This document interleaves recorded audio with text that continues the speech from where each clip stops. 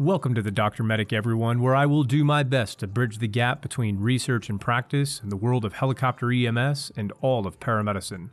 Catch the full effect of these podcasts with all the visuals over on YouTube, but for now, let's get started.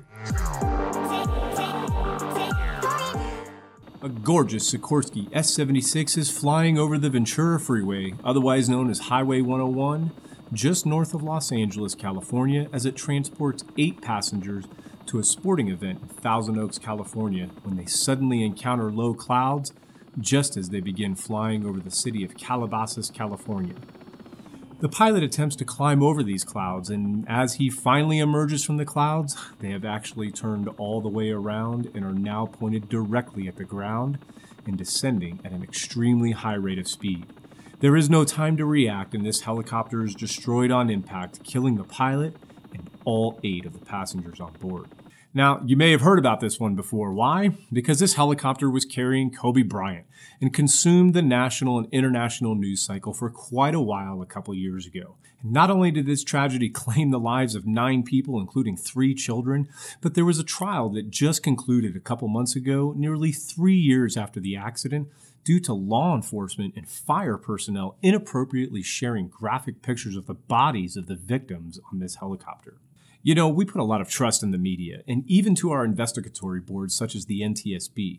But in every story that I tell on this channel, I find that the media missed the mark by a mile, and that the NTSB sometimes made some assumptions that were based on their gut and past experiences as opposed to actual science. Well, this case is no different. When scientists publish studies in journals, we also might not have perfect conclusions or perfect results, but we must disclose those imperfections in a section of the study called limitations so that the reader can be as informed as possible about how we might have come to such a conclusion and what limitations are important.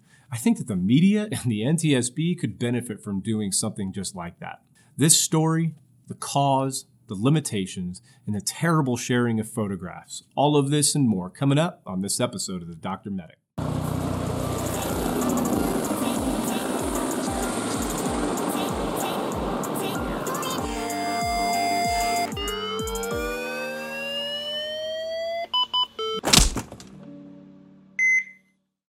Now, normally with a crash investigation like this, the identity of the passenger or passengers, really would be irrelevant.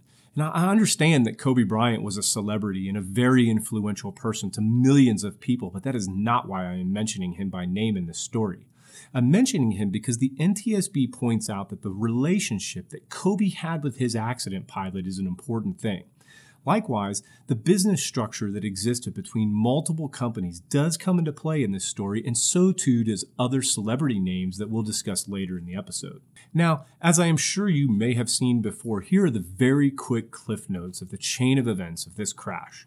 This helicopter is flying from Orange County up to Thousand Oaks, California. They fly north in pretty clear weather while they are south of the mountains up until they get up around Glendale. But once up there, they have to fly around Burbank and Van Nuys airports and then transition into the valley on the north side of the Santa Monica Mountains. The pilot encounters clouds, tries to climb up out of them, becomes spatially disoriented, and eventually flies the helicopter directly into the ground, killing everyone on board. Now, when you look at the stories in the mainstream media, you will see that what I just told you is the gist of most of the story, along with the fact that the helicopter company may have had a poor safety culture. But as is usually the case, there is far more to the story. Now, let's try and clear up why Kobe was on this particular helicopter in the first place. You see, Kobe lived down in Orange County, but he also had a strong working relationship with what at the time was called the Mamba Sports Academy up in Thousand Oaks, California.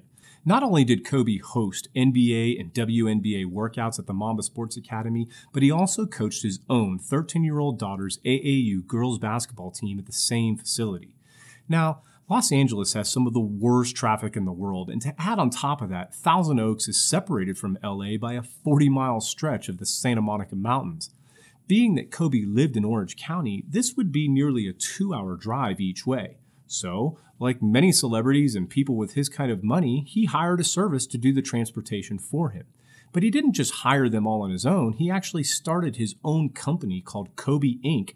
back in 2014 to handle all of the business dealings, and this included all of Kobe's transportation. The transportation service that Kobe Inc. began talks with is called OC Helicopters out of Orange County, and these talks began back in 2012, 2013. Now, OC Helicopters is a Part 135 operator who can fly on-demand charter flights day or night, but only in VFR, meaning only when the weather is good enough to look out the window and fly safely. Weather minimums for VFR can vary, but in the type of airspace that they were flying in, they would need about 3 miles of visibility and 1,000-foot ceilings for clouds. This can be more strict with some operators, and there are some exceptions to the rules, such as when a pilot requests what's called Special VFR or SVFR. Now, SVFR are special visual flight rules that may be granted to an aircraft that is already flying in VFR conditions, and then the conditions change where basic VFR can no longer be maintained. If the pilot is flying through certain congested areas or around airports, they may request special VFR from air traffic control or the closest airport tower in order to continue their flight in these areas. This is a very important point that we'll come back to later in this episode. So, OC Helicopters was able to charter flights and were authorized to fly a single helicopter, being the Eurocopter EC-120. At the time, they only had the one helicopter and 2 employees for the entire company. So, back in 2012 or so, Kobe Inc. approached OC Helicopters and wanted to forge a relationship to fly Kobe and any of his family and associates around the Southern California area. Kobe was by no means a stranger to helicopters, and it was well known that he would fly on helicopters from his home in Orange County to almost every single home game. He even had a pair of shoes called the Nike Kobe 6s with a colorway called Helicopter. Now, he once gave an interview in GQ magazine where he detailed the reasons for flying around on the helicopter so much, and this being that he could spend more time with his family. Kobe would actually wake up, work out at home, take his kids to school, fly down to the Staples Center, practice, work, do media stuff, and then take the helicopter home and get back in time to hit the carpool line and pick up his kids. Even though his wife told him that she would pick up the kids from school, Kobe insisted on doing it and even said, no, I want to do that. Because you have road trips and times where you don't see your kids, so every chance I get to see them and spend time with them, even if it's 20 minutes in the car, I want that. Man, I feel that sentiment completely. But even then, Kobe wouldn't just fly with anyone. There were some strict stipulations that had to be in place. The helicopter had to be dual engine, and there had to be a heavy security vetting process for the pilots. After pilots were vetted, it was only these pilots that could fly Kobe Inc. associates. Now, it was not unusual for OC Helicopters to actually broker flights when they received a request that they could not support, such as flying 8 people or needing an aircraft that was dual engine, neither of which could be supported by their EC-120 aircraft. So, OC would broker these flights with different companies and in some cases with Island Express helicopters. There was actually no written agreement between the two companies, but when Kobe would request a flight, OC would contact Island Express and arrange for all of the travel, including the ground transport to and from the airport, and also a backup ground transportation plan just in case the helicopter flight was canceled due to weather. Now, anytime Kobe wanted a flight, all of those involved would create a group text to organize everything, and this included the pilot for Island Express, the OC helicopter employee, and even his limo drivers. Now, remember that Kobe was able to vet all of the pilots and would only fly with 4 approved pilots with Island Express, with his favorite one being the accident pilot, Ara Zobayan. Now, Ara was a 50-year-old male who lived in Huntington Beach, California, and was hired nearly 9 years earlier in 2011. He held a private pilot rotor wing certificate from 2001, and he gained his commercial rotor wing and instrument rotor wing rating in 2007, as well as his flight and ground instructor in 2008. He held a second-class medical certificate with the only limitations being that he needed corrective lenses. He was experienced in the Robinson R22 and R44, the Schweitzer S300, the Bell 206, the A-Star 350, and of course the Sikorsky S76. He had a total of 8,577 total flight hours, which is a massive amount of time in a helicopter, and he also had 1,250 hours in this type, the S76. Much of his initial hours were flown offshore, with only 400 of his hours being at night, with 75 hours on instruments. This basically means that Aro was a super experienced pilot, but only during the day and only in visual conditions. Aro was the chief pilot for Island Express and was extremely well liked and extremely respected among the other employees and line pilots. So, the operator actually flying this helicopter then is Island Express Helicopters. They are a privately owned company and were issued their very first VFR certificate back in 1988. They have 25 employees and a total of 6 pilots. They were authorized to conduct charter flights for paying customers under their Part 135 certificate day or night, but only VFR. At the time of the accident, they had 6 helicopters with 3 A-Star 350s and 3 Sikorsky S-76s. Yes, even though they had these beautiful S-76s that could easily be rated for IFR, they were still a VFR-only company. Well, what does that mean? Well, as I have mentioned in previous videos, flights conducted under Visual Flight Rules, or VFR, can only be done during visual meteorological conditions, otherwise known as VMC. So, in very simple terms, if you are flying under Visual Flight Rules, you can only fly the aircraft in visual conditions, meaning that it is a clear enough day outside that you can look outside, see a few miles, and that the clouds are at least 1,000 feet off the ground. But there is another set of conditions called IMC, or Instrument Meteorological Conditions.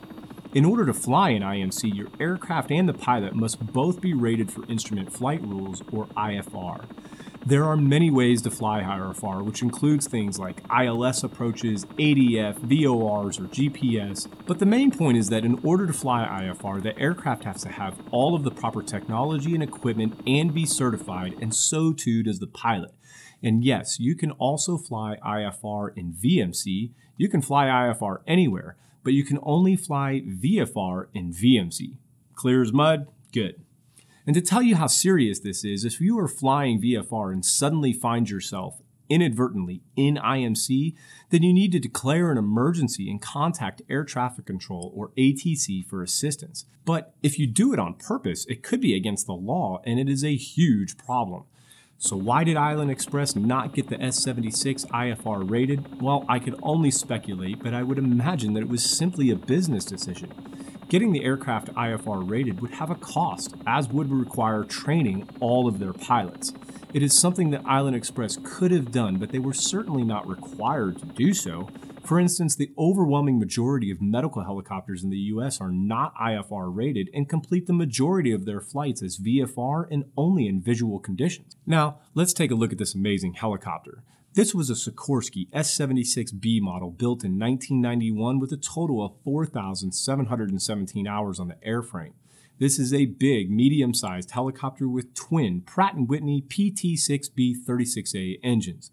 The S-76 could be configured to carry up to 13 passengers, but was set up in an executive configuration seating 8 passengers in the back. It has retractable landing gear and a very high-tech, very cool 4-axis autopilot system.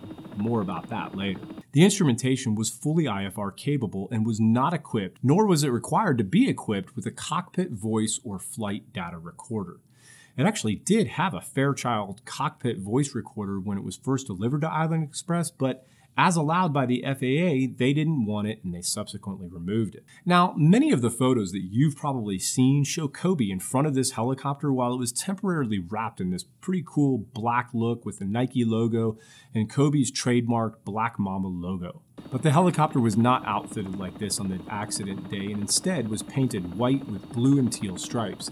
And it was this very helicopter that Kobe took to his final home game on April 13, 2016, where he absolutely destroyed the Utah Jazz with 60 points and scored the game-winning shot. So on the accident day, Kobe had chartered this flight with OC Helicopters, who then brokered the flight with Island Express to fly from John Wayne Airport in Orange County to Camarillo Airport on the other side of the Santa Monica Mountains.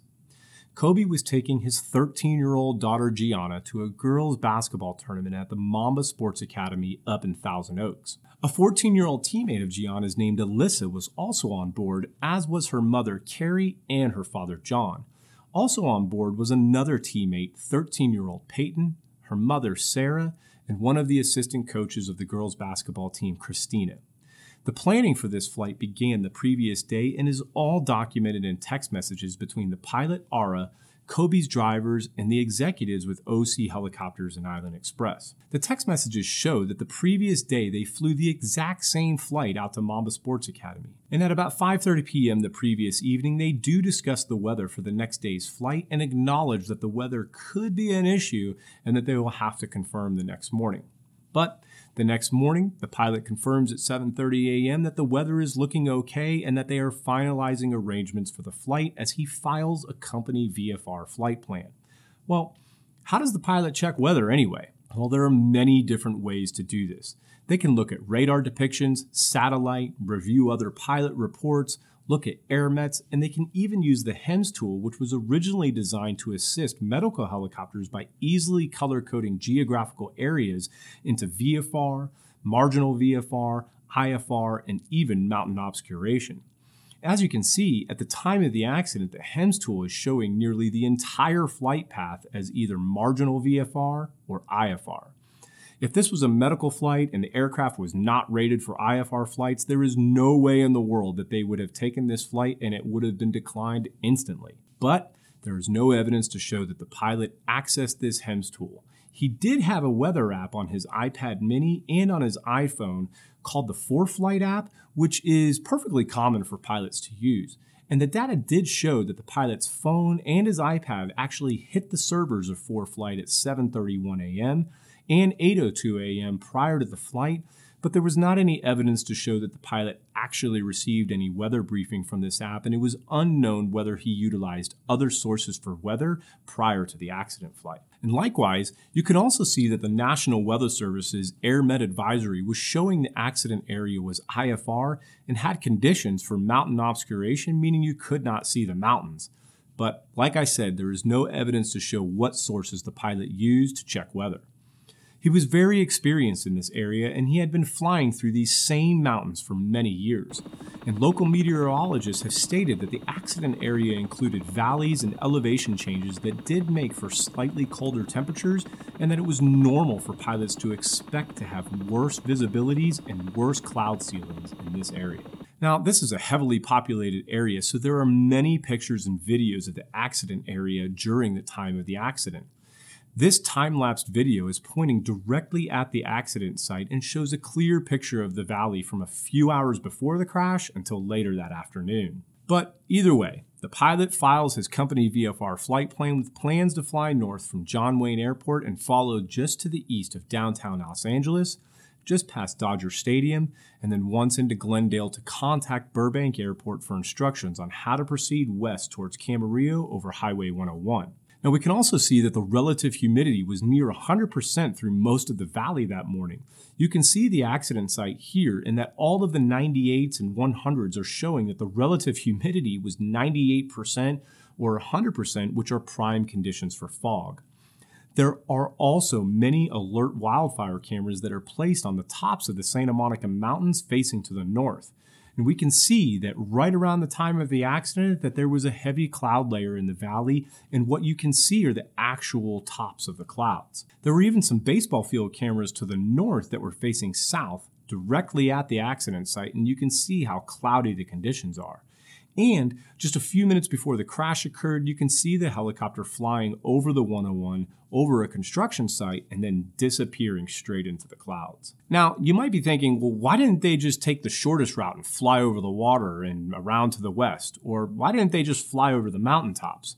I mean, the mountaintops are only 3,100 feet high in this area, and helicopters can certainly fly far above that, especially the S-76. Well, Island Express did have authorization to fly over water, as they routinely flew out to Catalina Island and did offshore oil operations. But to fly offshore, the helicopters have to have floats for flying over the water, and they also have to worry about designated traffic patterns. In an area as congested as Los Angeles, helicopters cannot really just fly anywhere. There are many big airports with lots of commercial traffic flying in and out, and one of them is LAX. Now, to stay low enough and get around LAX, they would have to fly out over the water quite a bit, which just adds another level of risk that is unnecessary when you can fly over land, and it would have made the flight simply too long. Flying over the mountains also would have been a risk. There are commercial flight patterns in that area that fly over those mountains, and given the forecast, they definitely would not have been able to fly over the mountains, as they then would have been flying on top of the clouds, which would have put them into instrument conditions where they would have needed IFR ratings and approvals, which they didn't have. So the only way to get to Camarillo was to fly along the previously mentioned pathway and to stay below the cloud layer. Now, this next part of the story is going to talk about the radio traffic between the pilot and air traffic controllers. I know this part may seem mundane at first, but I believe it has a major part to do with the story, and one that the NTSB seemed to just gloss right over. Now, in very simple terms, you really have two main types of air traffic controllers. Those that work in the towers that you see at the airports, and those that are not at the airports and work in dark rooms staring at radar and computer screens all day.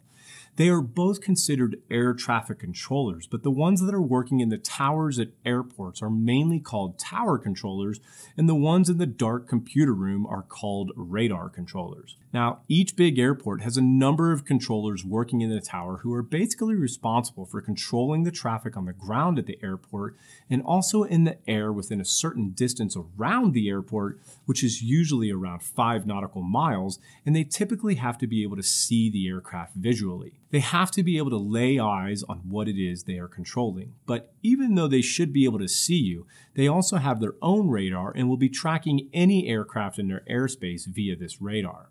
They know who each aircraft is by having them squawk a 4-digit identifier code from their aircraft's transponder, which basically lets them know who you are when they see you on their radar screen. The controller will tell the pilot to squawk and then give them 4 numbers, which the pilot then enters into their transponder, which then shows up on the controller's radar with the same 4 numbers. Think of it kind of like when you get a text message where you need to confirm a number for some online account.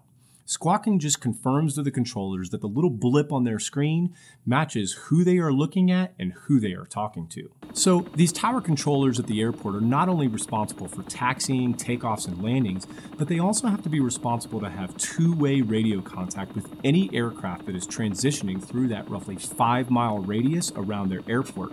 That means that if you are flying in a helicopter and want to fly within 5 miles of a controlled airspace around another airport, you must make radio contact with the tower of the airport, and the tower controllers will provide the pilot with clearance and instructions on how to safely navigate around the airport in order to avoid incoming and outgoing aircraft. But, and this is very important, if you are not flying in a controlled airspace, you are under no obligation to be talking to anyone on the radio, and if you are flying VFR, you can pretty much fly your route without talking to anyone on the radio at all. You also normally would not squawk anything, as no one would be seeing you squawk since you are not being tracked by radar. And 99% of helicopter flights, including EMS and charter flights, are operated this way. As long as they are not in an airport's controlled airspace, they can fly their flight plane with no further radio communication. So, what is radar control for? Well, remember that they are not at the airport and have no visual contact with aircraft and only see aircraft on their radar screens. But more importantly, while they may be able to see aircraft on their screen that are flying low, they are typically not paying attention to them at all. The radar controllers are really only paying attention to the aircraft that have filed IFR plans and are flying at high altitudes or are doing approaches and departures. The radar controllers keep these airliners separated by a certain distance front to back, but also by a certain distance vertically, and basically organize and line up aircraft as they start approaches and departures from airports. And as these aircraft fly along, they are being passed off from one set of controllers to the next. In short, for a basic airliner, they would start their flight talking to the airport tower, then talk to departure, then talk to center, then approach, and then another tower at the next airport. But helicopters flying around cities, they would not be doing this. Again, they are required to be talking to airport towers if they are in their airspace, but otherwise are not required to talk to radar control, and typically they do not do so, except in a few instances. One of them being if they have declared an emergency, and another one being if they have requested flight following. Well, what is flight following? Flight following is when a pilot is flying in uncontrolled airspace under VFR conditions and then specifically calls up radar controls on their radio and asks for flight following. Flight following is considered an additional service by radar control, and once flight following is initiated, the controller will monitor the radar of the aircraft to, quote, observe and note deviations from its authorized flight path, airway, or route. In other words, this service will ensure that the pilot has a radar controller watching him on radar who will keep them apprised of other traffic targets that could be a threat, and also to provide safety alerts about terrain or other obstructions that could be a threat. Now, according to the Air Traffic Control Handbook, this quote, additional service is not optional on part of the controller, but rather is required when the work situation permits. This means that as long as the controller is not overloaded with separating other IFR traffic, that they are required to help and provide this service. And finally, we need to understand how these controllers utilize checklists. When one controller gets up from their chair to take a break or be relieved by an oncoming controller, there are required processes for this that are listed in the Air Traffic Control Handbook under their standard operating procedure for, quote, transfer of position responsibility. And this outlines a step-by-step process for conducting a position relief briefing and transferring position responsibility from one specialist to another. The oncoming controller is first to follow the checklist, and part of this checklist is to fully brief the oncoming controller on things like traffic, items of special interest, anything out of the ordinary, and a brief communication status of all known aircraft. All of this should be done while they are both plugged into their control station for several minutes and ensuring that there are no surprises for that oncoming controller. And the last piece to know about radar controllers is that there is a process for confirming that you are being tracked by radar. Once they tell you to squawk, you know that you are being tracked, and then when they are no longer tracking you, they have to say that radar services are now terminated so that the pilot knows they are on their own or that they need to get radar services from the next airport or from a radar controller. Now, when the pilot departed John Wayne Airport, he had VFR conditions and was flying in, pretty good weather. They continued north and passed downtown Los Angeles, then they passed Dodger Stadium, and then into Glendale at about 800 feet above the ground. Now, once into Glendale, the pilot contacted Burbank Airport Tower and requested to transition through their airspace. Burbank reports that they are now IFR at this time and that they just had a SkyWest commercial airliner do a go-around during their approach to runway 8. 72 Echo X-ray, Burbank Tower, Burbank altimeter 3019, Burbank class Charlie, surface area is IFR, stay intentions. Yes, we can maintain special VFR action, special VFR transition on the 101 westbound 2. November 2 Echo X-ray, hold outside Burbank class Charlie airspace. I have an aircraft going around.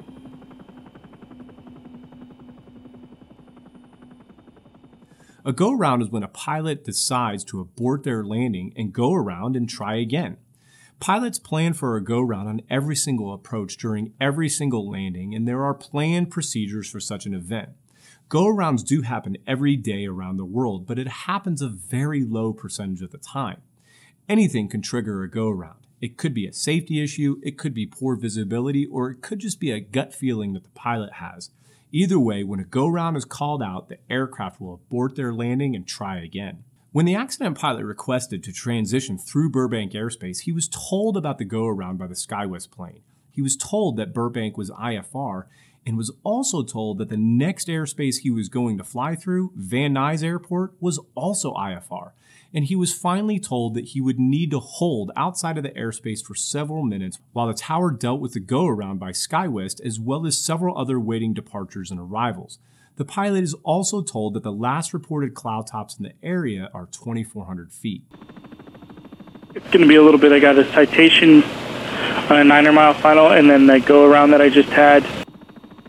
Okay, we'll continue holding 2 Echo X-ray. November 2 Echo X-ray, and for your planning purposes, you can expect to transition to the north side of the airport. I just spoke with Van Nuys on the line, and they've got multiple IFR departures coming off of runway 16. 2 Echo X-ray, no problem. Follow the 5 freeway, maintain special VFR conditions at or below 2,500. Maintain special VFR at or below 2,500 I-5 northbound 2 Echo X-ray. Number 2 Echo X-ray, continue following the 5 northwestbound to join the 118, and then Van Nuys will work you through. Radar services terminated. Remain at squawk. Contact Van Nuys helicopters 119.0. 2 Echo X-ray, switch you to Van Nuys. Now, Kobe's helicopter is circling over Glendale outside of Burbank airspace for about 12 minutes. And at this point, I think most would agree that the signs were there that this flight should have been aborted. Burbank is showing IFR. Van Nuys is showing IFR. And if they are showing IFR, it is only going to be worse once the aircraft gets into the valley near Calabasas. But onward they continued. Now, it is very common, especially in Southern California, for designated helicopter routes to follow large ground freeways. They are easy to see from the air. It can always have a guarantee that there will be no terrain above them. The Los Angeles area is no exception. So once Burbank clears the helicopter, they tell the pilot to squawk 0235 and to follow Interstate 5 to the north and fly around Van Nuys Airport following the 118 due to Van Nuys having several departures taking off to the south. The Burbank controller then coordinates this transition with the Van Nuys controller, terminates radar contact with the helicopter, and advises them to contact Van Nuys Tower. The pilot then does call Van Nuys Tower and requests that special VFR transition clearance we talked about earlier. He requests SVFR because Van Nuys is showing that they are IFR, but the pilot is telling the tower that he can see out of the aircraft and he's in VFR conditions. Van Nuys approves this transition request and instructs the pilot to start turning southwest of the airport and start heading towards the 101, where he would transition to the west towards Camarillo. Van Nuys helicopter 2 Echo X-ray with you for the special VFR transition. We are currently at 1400. Helicopter 72 Echo X-ray Van Nuys Tower, wind calm, visibility 2 1/2, ceiling 1100 overcast, Van Nuys altimeter 3016. Cleared into Van Nuys class Delta, northeast of Van Nuys along the 118 freeway westbound. Advise when you're in VFR conditions or when you're clear of the Van Nuys class Delta. 2 Echo X-ray, advise in VFR condition, and then we'll stay on the 118. We're currently at 1400, and we have 0235. The Van Nuys controller then asks the pilot if he wants to talk to SoCal. Helicopter 2 Echo X-ray, thank you. And once you clear Van Nuys Delta, did you want to talk to SoCal? Affirmative, 2 Echo X-ray. Which is the Southern California radar controllers. Now remember, they are the ones sitting in the dark room looking at radar depictions. This conflicts though with the NTSB report, as the NTSB report says that the controller told him to contact SoCal, but as you can hear, she asked the pilot if he wants to talk to SoCal, and he says affirmative. Helicopter 2 Echo X-ray, thank you. And once you clear Van Nuys Delta, did you want to talk to SoCal? Affirmative, 2 Echo X-ray. Now remember, he does not have to talk to the radar controllers, but he chooses to anyway, probably because he might be foreseeing that he would need their assistance with navigating through the valley on his way to Camarillo. So it is now 9:40, and now that the pilot is out of the airspace of both airports, he contacts SoCal and tells them that he is transitioning to the west and headed towards Camarillo. SoCal asks if he is going to stay that low the whole way to Camarillo, and the pilot responds in the affirmative. Now this is where things really seem to go awry. The SoCal controller then advised the pilot that he is too low and would lose radar and radar contact with him at that altitude, and to just squawk VFR until he can call the next airport, which is Camarillo. SoCal helicopter 72 Echo X-ray with you transitioning in VFR condition at 1500 to Camarillo. Helicopter 72 Echo X-ray SoCal approach, Roger, and you're just going to stay down low at that for all the way to Camarillo? Yes, sir, low altitude 2 Echo X-ray. 2 Echo X-ray, Roger. I'm going to lose radar and comms with you probably pretty shortly, so you can just squawk VFR, and when you get closer, go to Camarillo Tower. Copy that, we'll squawk VFR 2 Echo X-ray. Now, this controller does not even give the pilot a chance to request flight following, which he is certainly about to do, and tells him he is probably about to lose him, so just forget about our services and just squawk this, and then talk to Camarillo when you get there. The only time that ATC really would be able to deny this request is if they were overloaded with separating other IFR traffic, but in post-accident interviews with the controllers, they all acknowledged that they were not very busy at the time.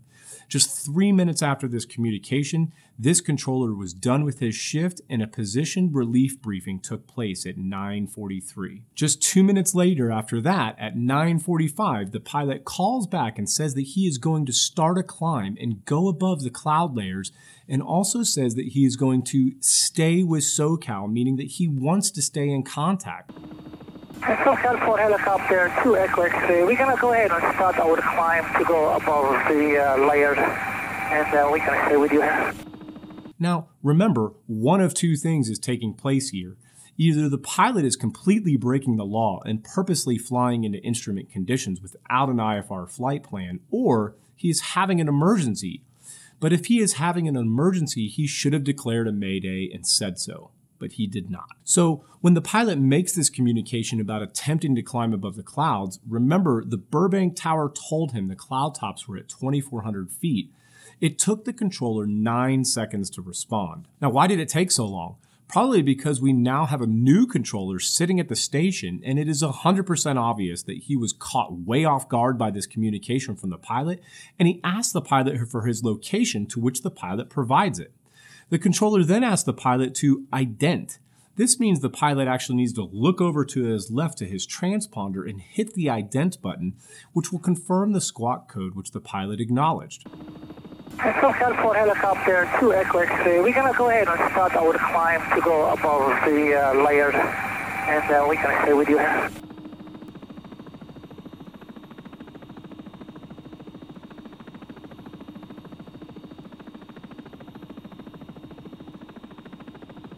Two Echo X-ray, where are you? Just west of Van Nuys, 2 Echo X-ray. The pilot is now squawking 1200, which means that he is flying under VFR, but he only squawked that 1200 because that is what the first controller told him to do. And at this point, the helicopter is in a nice, steady climb with a slight leftward turn. And this leftward turn appears to coincide with the 101 freeway below, and they climb 1,000 feet in just 36 seconds. The ident comes through appropriately on the controller's side, who then asked the pilot if he was requesting flight following, and the pilot responded affirmative. The controller then asked the pilot to state his intentions, to which the pilot said he was trying to climb to 4,000 feet, to which the controller again responded with, "What are you going to do when you get there?" 2 Echo X-ray, yeah, you're still on a 1200 code. For you requesting flight following? Yes, sir, 2 Echo X-ray. 2 Echo X-ray, what do you say intentions?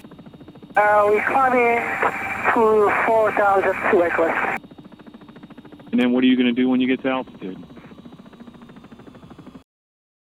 2 Echo X-ray, you're still too low level for flight following at this time. 2 Echo X-ray, SoCal. The pilot did not respond, and there were no further transmissions from the helicopter.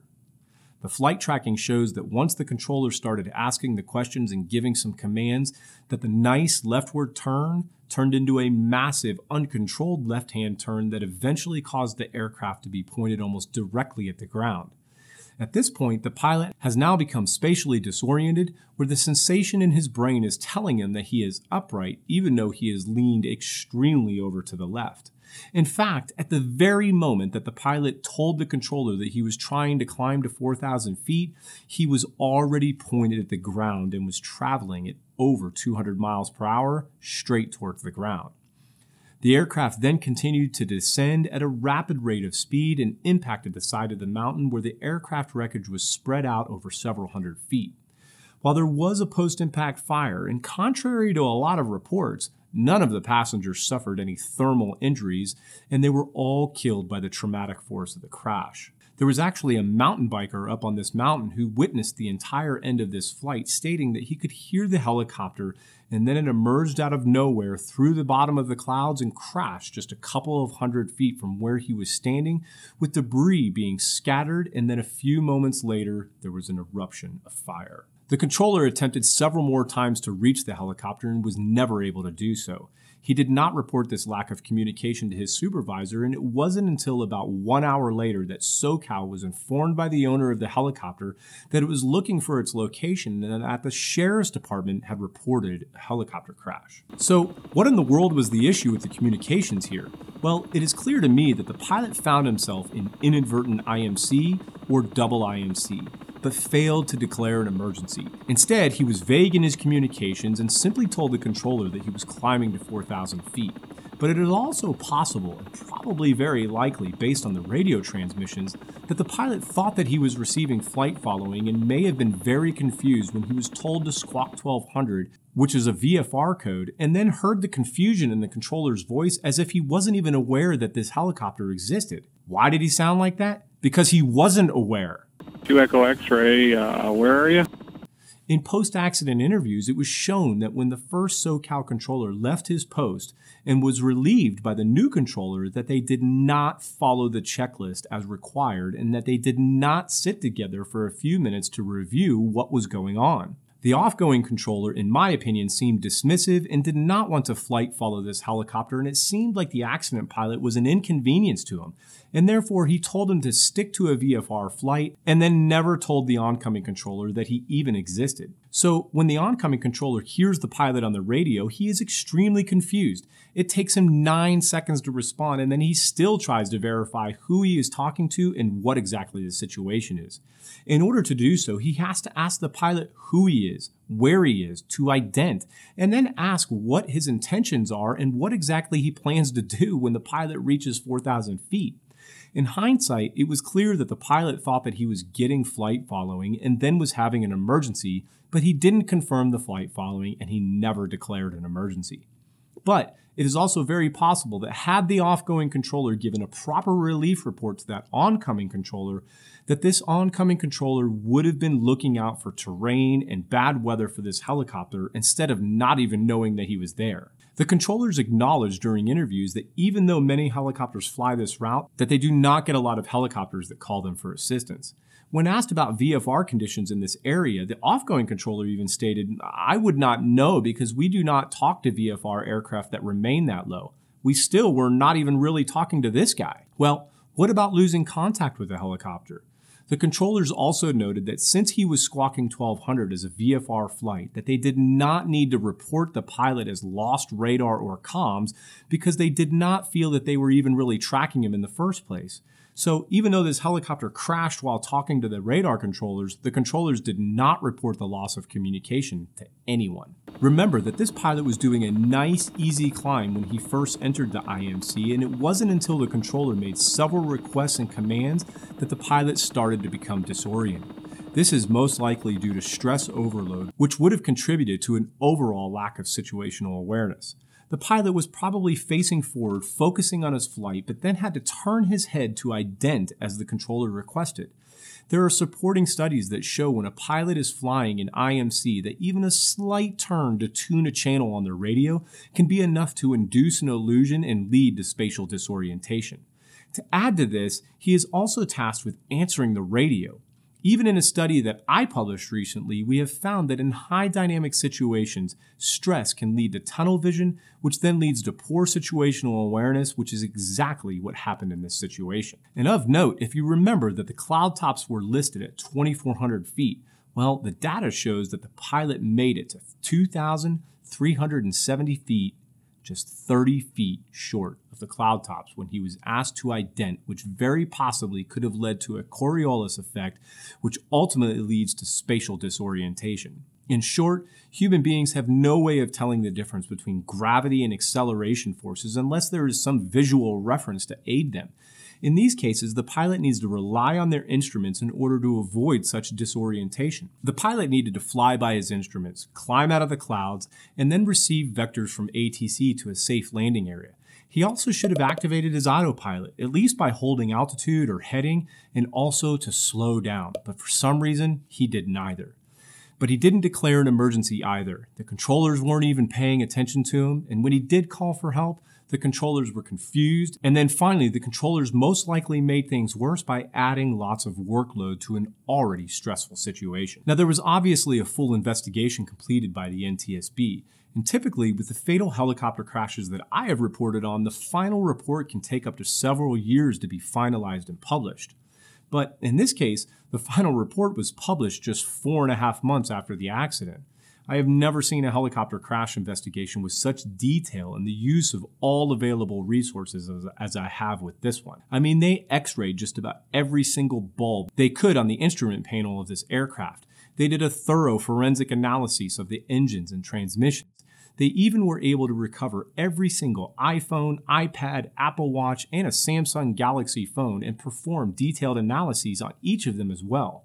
In the end, there was absolutely nothing wrong with the helicopter, nothing wrong with any of the instruments, nothing wrong with the engines and transmission, and there was no meaningful evidence on any of the personal electronic devices. And in the end, the NTSB found that the probable cause of this accident was the pilot's decision to continue flight under visual flight rules into instrument meteorological conditions, which resulted in the pilot's spatial disorientation and loss of control. Contributing to the accident was the pilot's likely self-induced pressure and the pilot's planned continuation bias, which adversely affected his decision-making, and Island Express Helicopter's inadequate review and oversight of its safety management processes. Yes, the pilot had many opportunities to abort this flight and chose not to, and was probably suffering a bit of get-there-itis, otherwise known as a planned continuation bias.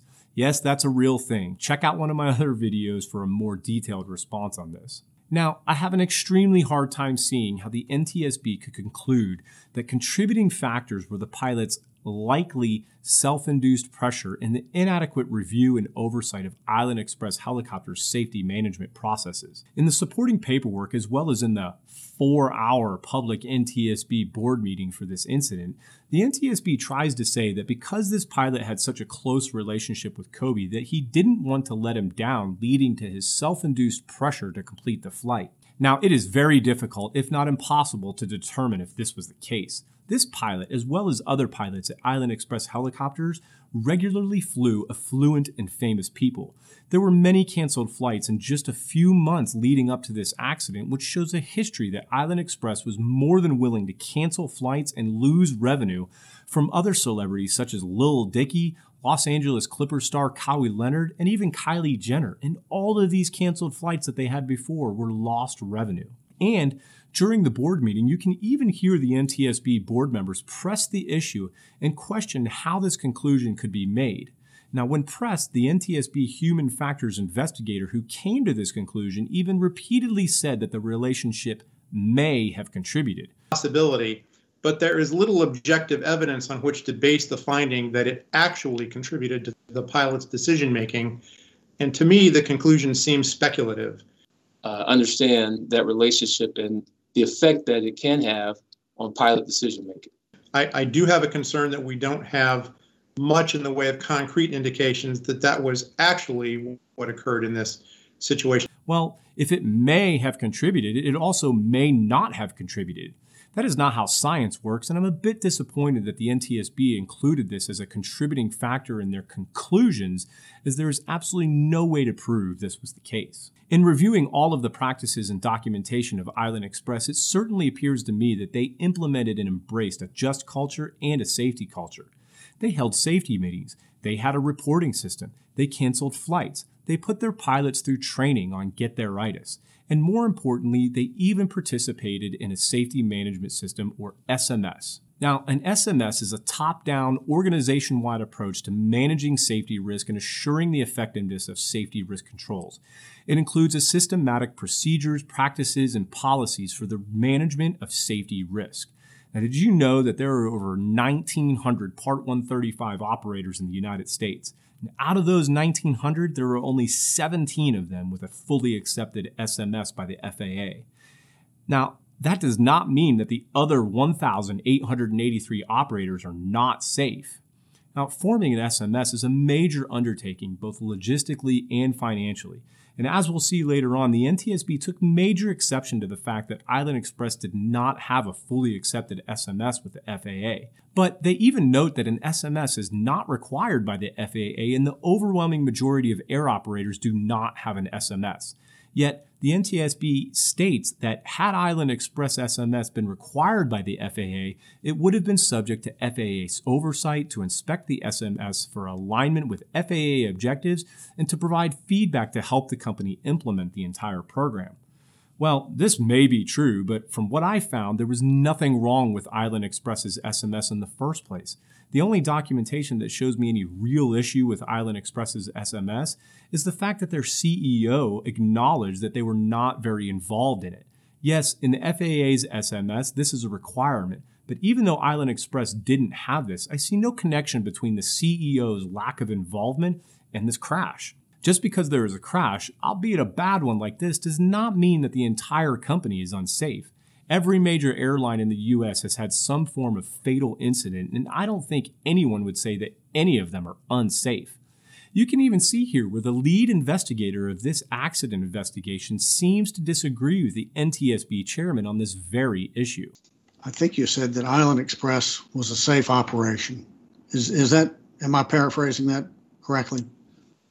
I would say there wouldn't be any indication that Island Express was uniquely unsafe or a problem operator. Which company had this crash, Mr. English? Well, Island Express, of course. So I'm seeing a disconnect here. What are your thoughts on that? I mean, this company had a crash, and you're saying there's nothing to indicate that they were not safe. Well, you asked, I think the concept of that questioning was how a consumer could, detect an unsafe operator. And there was nothing inherent about this operator that would indicate they were unsafe. I mean, I think we see crashes with other carriers and don't particularly indicate that they are unsafe. The fact of the matter is that this accident was caused by two things: the pilot's poor decision to continue into an area where IFR was forecasted and likely, and a total miscommunication between the pilot and radar controllers, including the radar controller's deviation from standard operating procedure while relieving another controller. Now, I know that the FAA will soon be requiring an SMS for all Part 135 operators, and this is bound to ruffle a lot of feathers across the entire industry. Maybe it is needed and maybe it's not. I mean, SMS is quite in-depth and complicated, and the financial and political ramifications of requiring such a mandate is huge. Is it possible that the NTSB will seize any opportunity to push the SMS? Yes, I'm sure it is possible. Did that happen in this case? Man, I don't know. I'll let you decide that. But either way, I'm not saying that SMS is bad. In fact, I'm sure that they are really good and do a lot to improve the safety culture. But just because you have an SMS doesn't mean that your company is safe. I worked at a helicopter EMS service that had an SMS, and trust me, there were some serious safety issues here and there. Again, not a bad thing to implement an SMS. I just don't see the connection between an SMS and the cause of this particular accident. Why? Because the research did not appear to show that Island Express had a poor safety culture, a lack of a just culture, or was an otherwise unsafe operator. In fact, Sikorsky, the maker of the helicopter, also did their own full independent investigation of this incident, and they concluded that the probable cause of this accident was spatial disorientation of the pilot and subsequent loss of control following entry into instrument meteorological conditions. I think it is important to point out that Sikorsky makes no mention of self-induced pressure on the pilot or any problems with Island Express's SMS. But either way, the NTSB made absolutely no mention about the air traffic controller miscommunications or their failure to follow the rules as laid out in their own handbook. The only way that I even found out that this happened was by reading through every single interview transcript, and there is the data right there, plain as day.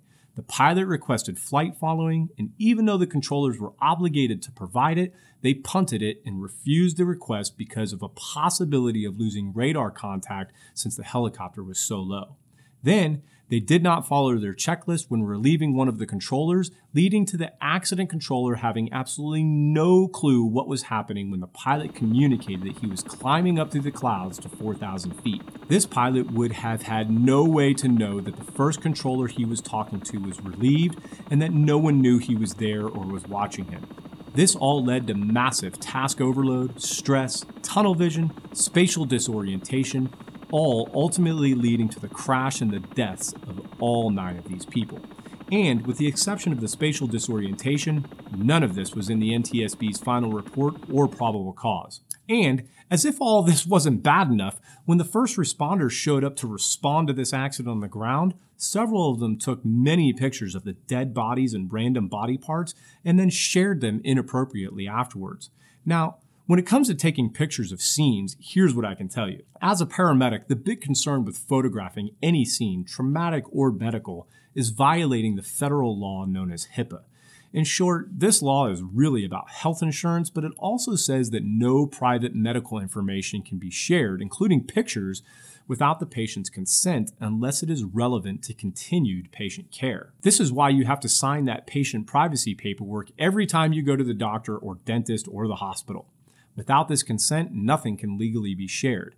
This includes photos, and the fines from HIPAA are serious. But in the grand scheme of things, HIPAA does not really apply here, as these photos were not taken by paramedics in the course of patient care.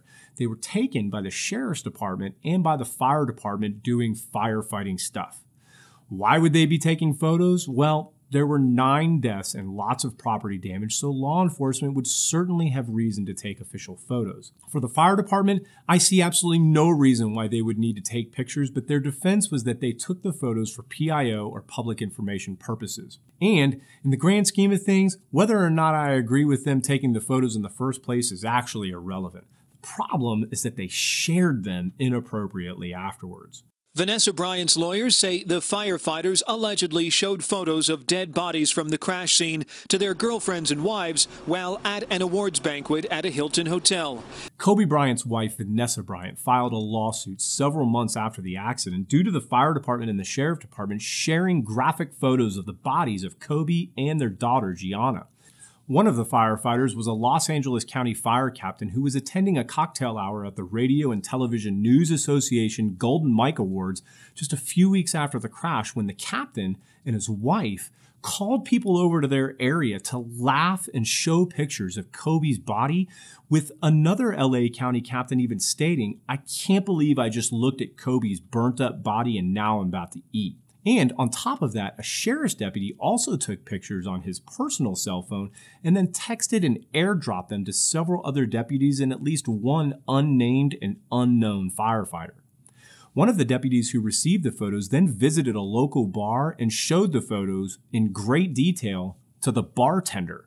That lawsuit eventually went to trial, which took place just a few months ago, with a verdict coming on August 25, 2022, with the jury awarding $31 million in damages, with $16 million going to Vanessa Bryant and $15 million going to Chris Chester, whose wife and daughter also died in the crash. Now, this story is filled with tragedy from beginning to end, and everyone involved with the actual flight seemed like good people with good intentions, but man, there were some poor decisions made by several people. This pilot was clearly experienced, but as is all too often the case, complacency got the best of him. Not because he didn't care, and not because he was a terrible pilot, and not because he had a close relationship with Kobe, but because his planned continuation bias continued to tell him that he could somehow beat the weather. But complacency also caused the off-going radar controller to assume that this flight did not need his flight following services. He assumed that they would be too low for radar and radio communications, and they were not. And then, when getting relieved by another controller, failed to tell that relief about this helicopter, where they were and where they were going. And by not communicating this appropriately or using the required checklist, the ongoing controller had no clue this helicopter was even on his screen, and therefore was not able to provide any form of flight following or provide any alerts to worsening weather, terrain, or erratic flight patterns. And finally, there were some absolutely terrible decisions made by the Los Angeles County Sheriff's Department, as well as the Los Angeles County Fire Department. Multiple deputies and firefighters took photos that they probably should not have taken, and then, against any and all reasoning and common sense, shared them inappropriately for their own personal and selfish gain. So what would have prevented this crash? Having an IFR-rated aircraft and pilot. Clouds shouldn't be the defining factor as to whether or not passengers live or die. Private pilots want to fly a VFR and take the risk? Well, this is America. Do what you want. Paying customers, whether it was Kobe and his family and friends on this flight, or medical and trauma patients on a medical helicopter, do not understand VFR and IFR. They just know and have an expectation that their flight crew is going to get them safely from point A to point B, just like you do when you get on a commercial flight. The accident pilot's brother even argued in court that Kobe and the other passengers knew the risks when getting on this helicopter. Did he? Did these coaches and parents know? Did these 3 children know the risks of getting on this helicopter? Man, when you go skydiving, you know the risks of doing so. You have to sign waivers after being told that the parachute might not open and you might die. But you understand the risks, so you sign the document and you jump anyway. Passengers aboard an aircraft that is flying under Part 135 do not know these risks. They do not know that clouds could kill them. How would they know? Yes, accidents can happen, but they hardly ever happen, and this is why we call them incidents or collisions and not accidents. Incidents are preventable, accidents are not. Now, there are plenty of private helicopter companies that are IFR rated and fly IFR flights all day and night, and plenty of air medical helicopters that do as well. It is a cost, but it is a cost that drastically raises the safety of any flight. Same too goes for dual pilots. Yes, spatial disorientation has been documented in double IMC cases with dual pilots, but even the NTSB has recommended and noted that dual pilots would be an amazing safeguard in preventing double IMC events from occurring. Now, the last thing I will say in terms of the cause that has been argued is that this helicopter did not have a helicopter terrain awareness warning system, otherwise known as TAWS. Now, while I find it absolutely unbelievable that this helicopter did not have this major safety device, which is now required on all EMS helicopters, I do not see how this could have prevented the crash. TAWS is designed to alert the pilot of terrain and obstacles to prevent them from having a controlled flight into terrain. Controlled flight into terrain is not what happened in this case. Trust me, check out this video for an example of a controlled flight of a helicopter flying directly into a radio tower on a nice sunny day. With Kobe's crash, the pilot was so disoriented he didn't even know which way was up. Had he heard a loud TAWS warning, he would most likely have been confused by it or simply ignored it altogether. This story is sad. I am sad for Kobe and the other 8 people who lost their lives on this helicopter, including the pilot. I'm sad for the family and friends of those on board, but the lessons learned here are invaluable. Every day, the helicopter industry gets safer and safer, and that increased safety usually comes by way of learning from the past mistakes. I hope that any pilots or crew members who watch this video can value the danger of double IMC conditions, that the controllers stick to their checklists, and that the deputies and firefighters of Southern California and everywhere else in America keep their phones in their pockets on these types of scenes. In the end, I thank you all for watching. If you have a story that you want me to cover, please let me know in the comments below. Please stay safe, take care of each other, and I do hope that you all have a beautiful rest of your day.